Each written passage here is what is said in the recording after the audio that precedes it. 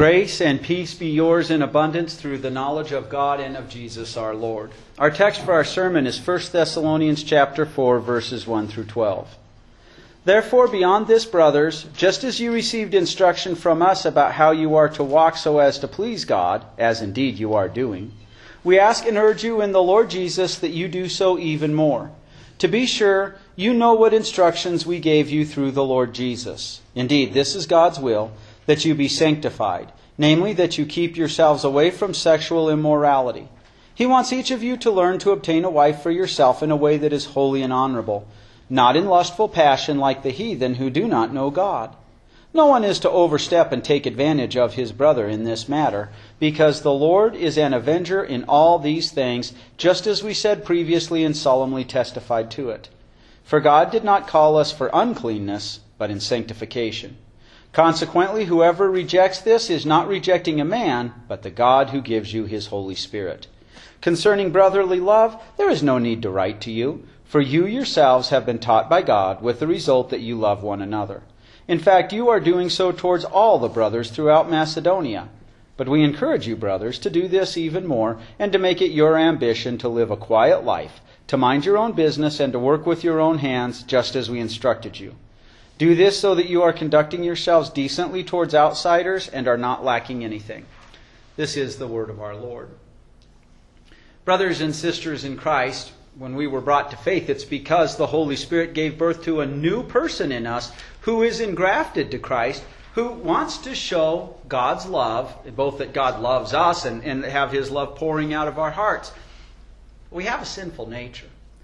We have a sinful nature that makes us forget things. We have a sinful nature that tends to want to have it its own way.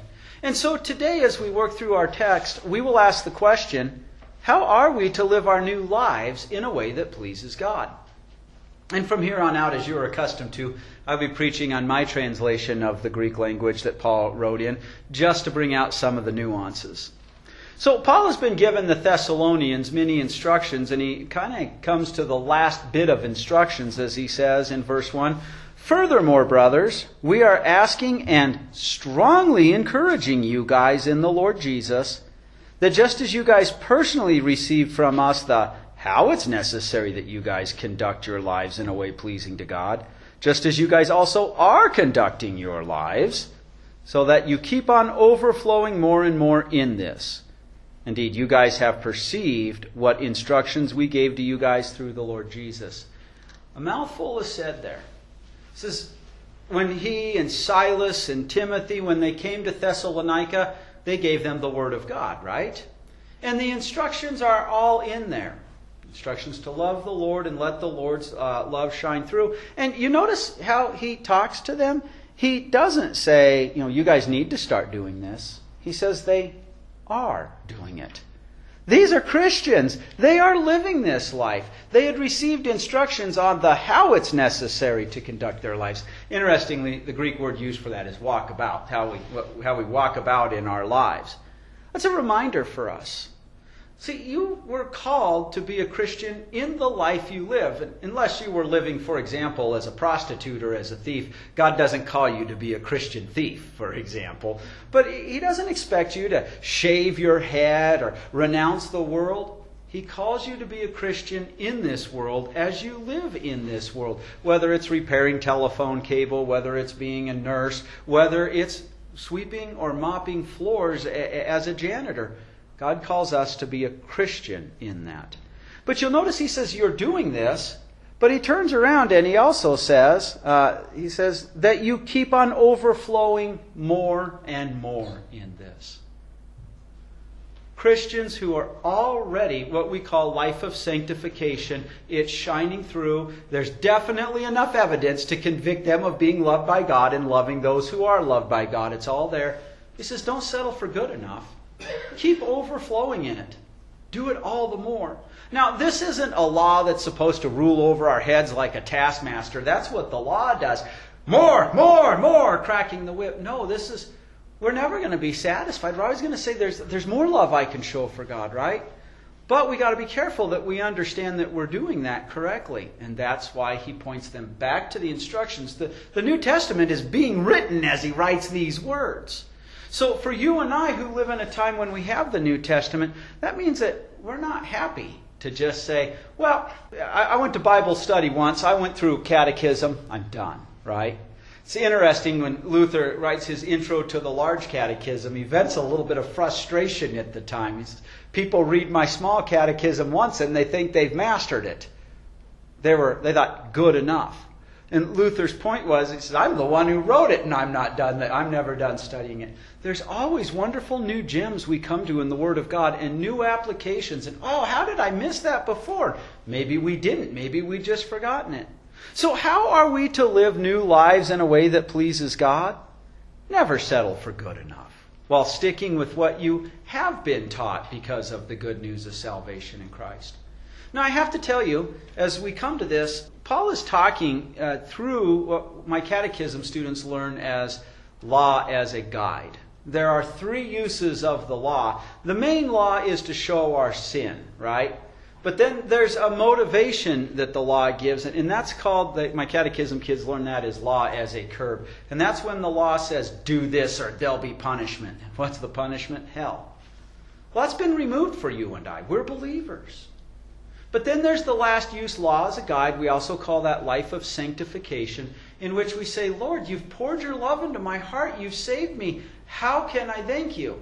God says, because I've saved you, that's the motivation. Now keep my law. Right? And we call that law as a guide. We're not doing it because we have to in order to be saved. We're doing it because God has already saved us and His love is in our heart. Well, in verse 3, the Apostle Paul continues and he says, indeed, this is God's will, namely your sanctification, that you guys stay away from sexual impurity. I'm going to stop there.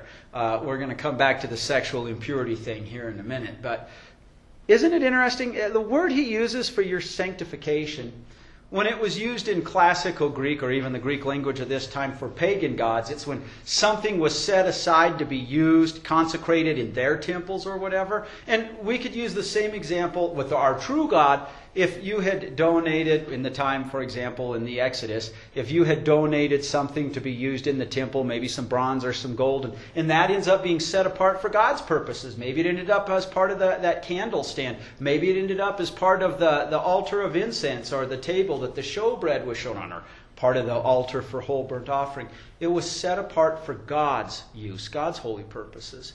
And that word reminds us. Again, Paul is talking to Christians. He's actually complimenting them.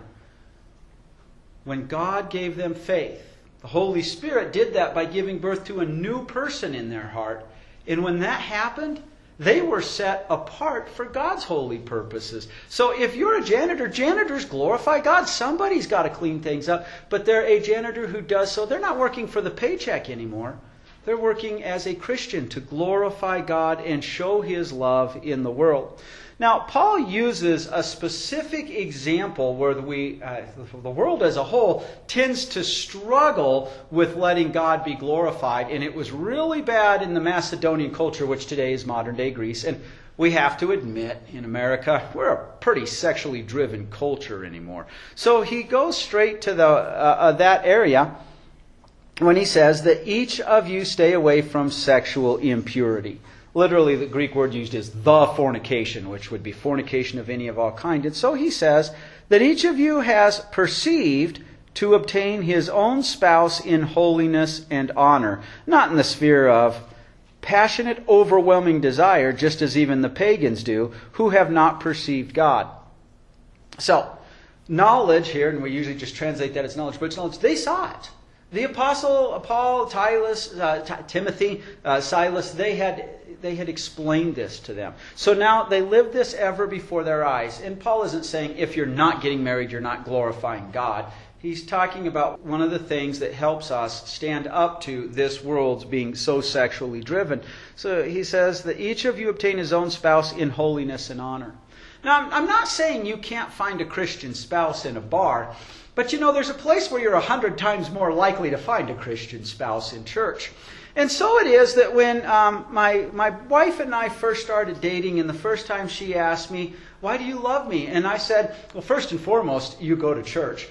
Somehow that didn't just woo her off her feet. And a few years later, we finally did get married. But truly, we both will admit to you, some of my jesting aside, that was one of the first things that we noticed about each other, right? And so it's not that we go off and find a spouse by the way the world does. In fact, he mentions that. He says, there's a preposition there in the Greek in verse 5 is that word, you've heard me say in the past, the fence in your backyard, if you have a fence, everything within that is your property, and everything outside of that is none of your business. It's not your property. That's the preposition that's used there. So he says, not in this, not in these confines, within this fence, within these boundaries, not in the sphere of passionate, overwhelming desire. An overwhelming desire. And one of the English words that covers that is lust, but lust only has to do with sexual desire, right? But it's like if you don't feed a dog for a few days and you hold a raw steak out in front of it, that dog has got a desire for that, right? And if you look at Hollywood, we can see, lots of times people pick out spouses based purely on lust, just on eye candy. But there's other ways in which a passionate, overwhelming desire can make people pick out their spouse. And that we see in Hollywood movies. When guys and gals meet and they have that puppy dog love, and so they love each other until that puppy dog love wears off. I love you until the first morning you have bad breath. I love you until you make bologna salad. I can't stand bologna salad. Anyways, I'm kidding about that. But truly, overwhelming desire. Oftentimes in Hollywood movies, people get married for love. It's just an emotion. And emotions change, don't they? A passionate, overwhelming desire. Now, I'm not talking about biblical love. That is a good reason to get married. When a marriage begins by saying, I'm committed to you, that's a whole nother story, isn't it? That's not there with the pagan world at all, with the unbelieving world, not in our culture and most. So he mentions that this is what those who have not perceived God, they haven't seen God. They don't see God on the cross. They don't see God off the cross.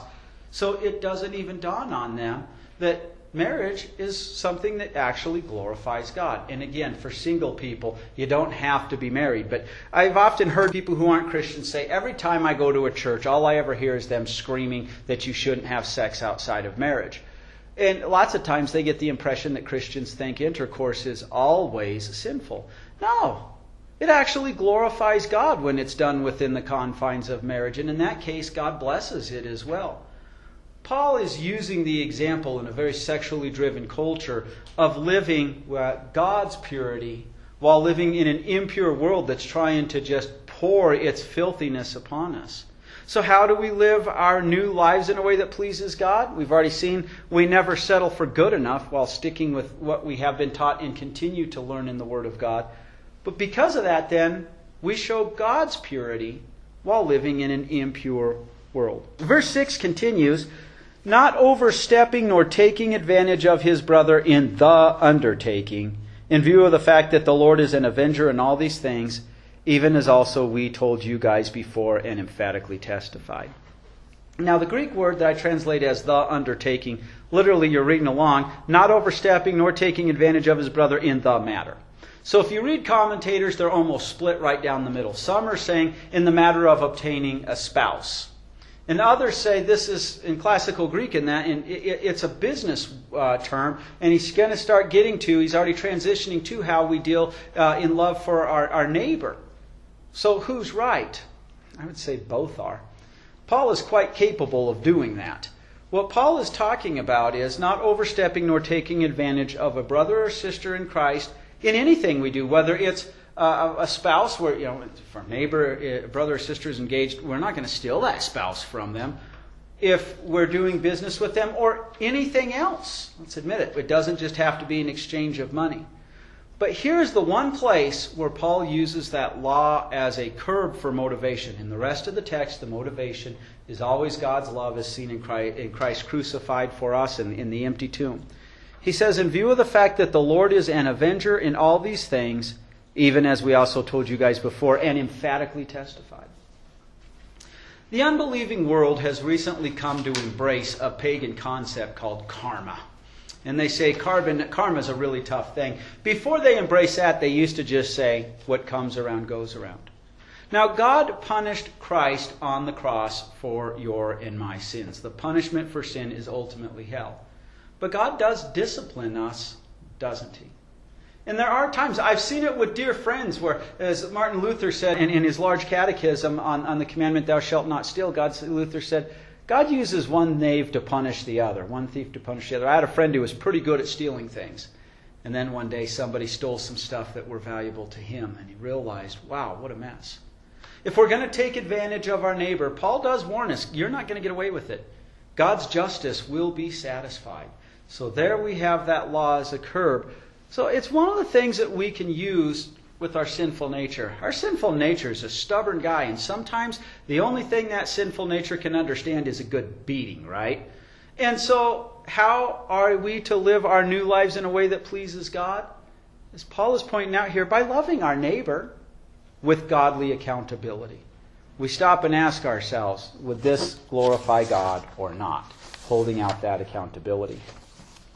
Now in verses 7 and 8 we're told, for God did not call you on the basis of uncleanness, but in the sphere of sanctification.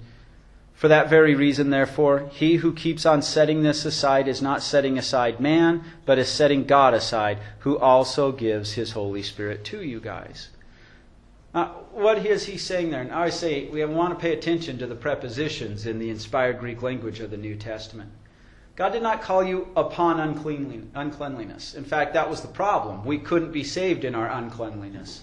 So God lived a life perfectly for us, and His blood washes away our uncleanliness. So He didn't call us to wallow in this world's filth, did He? No, instead we're told, but in the sphere of, again, only in this, of sanctification. Again, of being set apart for God's holy purposes. That's the new person in us. And then he says those words in verse 8, for that very reason, therefore, he who keeps on setting this aside is not setting aside man, we could say human things, but is setting God aside, who also gives His Holy Spirit to you guys. So since Paul had earlier used impurity in marriage, let me give an example in which we can set aside something for man-made things. We're getting to have a bigger and bigger problem as each year goes by, that even the Christians have been infected by it, where kid can go through catechism, Sunday school, and knows better. But then they meet the person they think is the love of their life, so they start living together as if they're married. They share the marriage bed as if they're married. We call it shacking up. And it really breaks your heart when they know better. Well, and lots of times you get the excuse, well, we're going to live together to make sure it works out. Now, the irony is, secular psychologists have studied this, and they find that people who live together tend to be something like 10 times more likely to get divorced. Do you know why? Because they did not have that idea of commitment in the first place. That's why they were testing each other in the first place. And they also find out that they put their best foot forward to kind of sucker the person into marrying them. And then once they finally do tie the knot, I can let that sinful nature out of his cage. So, when we do that, we're saying, I know it's against God's will. And embracing man's will, well, Paul says, you're rejecting God. But then he also reminds us, it's God who, and it's that He does it over and over again. He sends the Holy Spirit to us.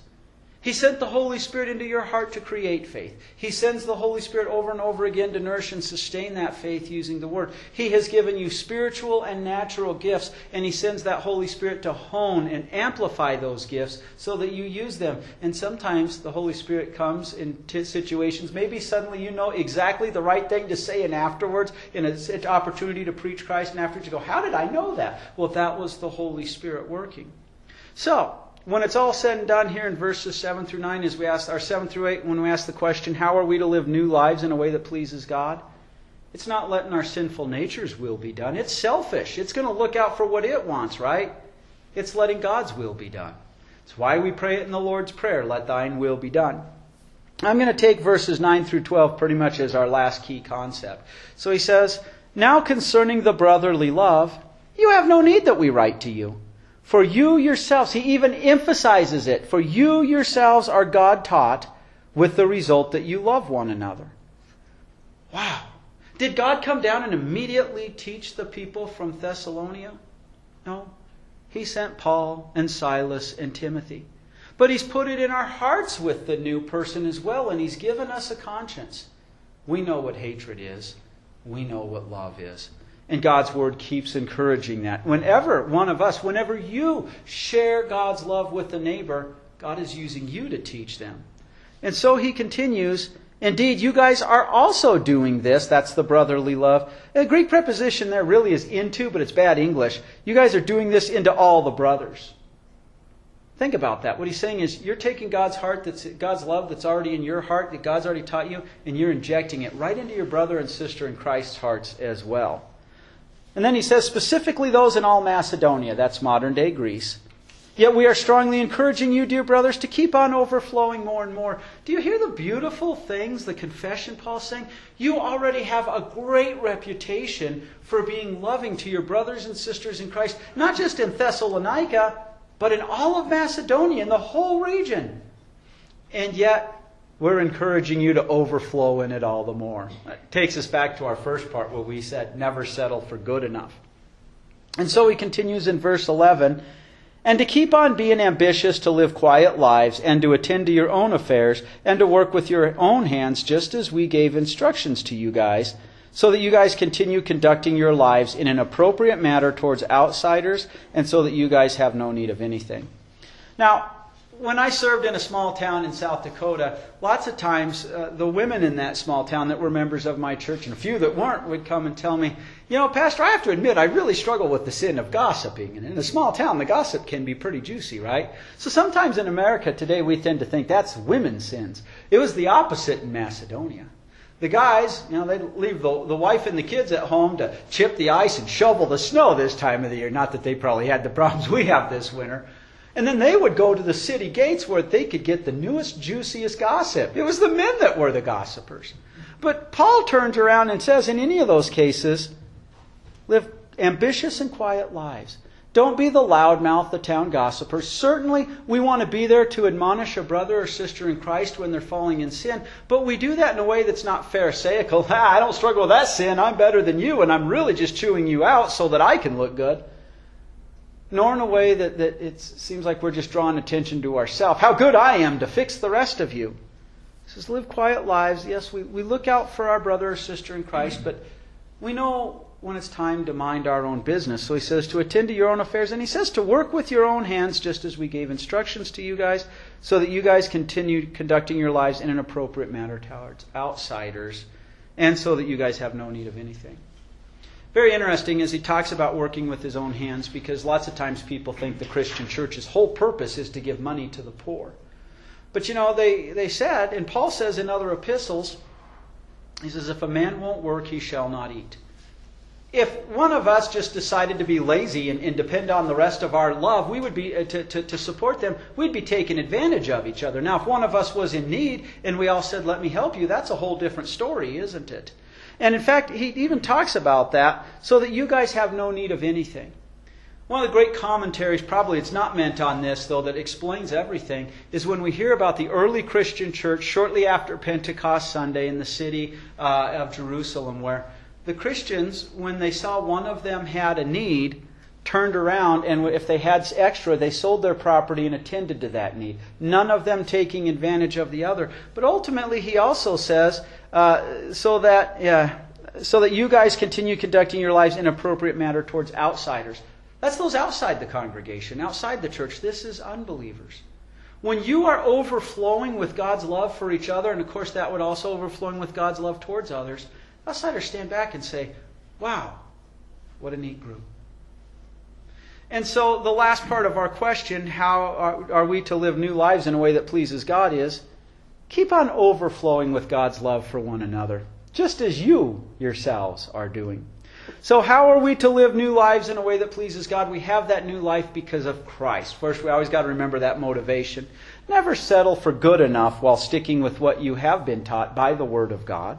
Show God's purity while living in an impure world. Love your neighbor with godly accountability. Let God's will be done. And keep on overflowing with God's love for one another. Amen. May God Himself, the God of peace, sanctify you through and through. May your whole spirit, soul, and body be kept blameless at the coming of our Lord Jesus Christ. The one who calls you is faithful, and He will do it. Amen.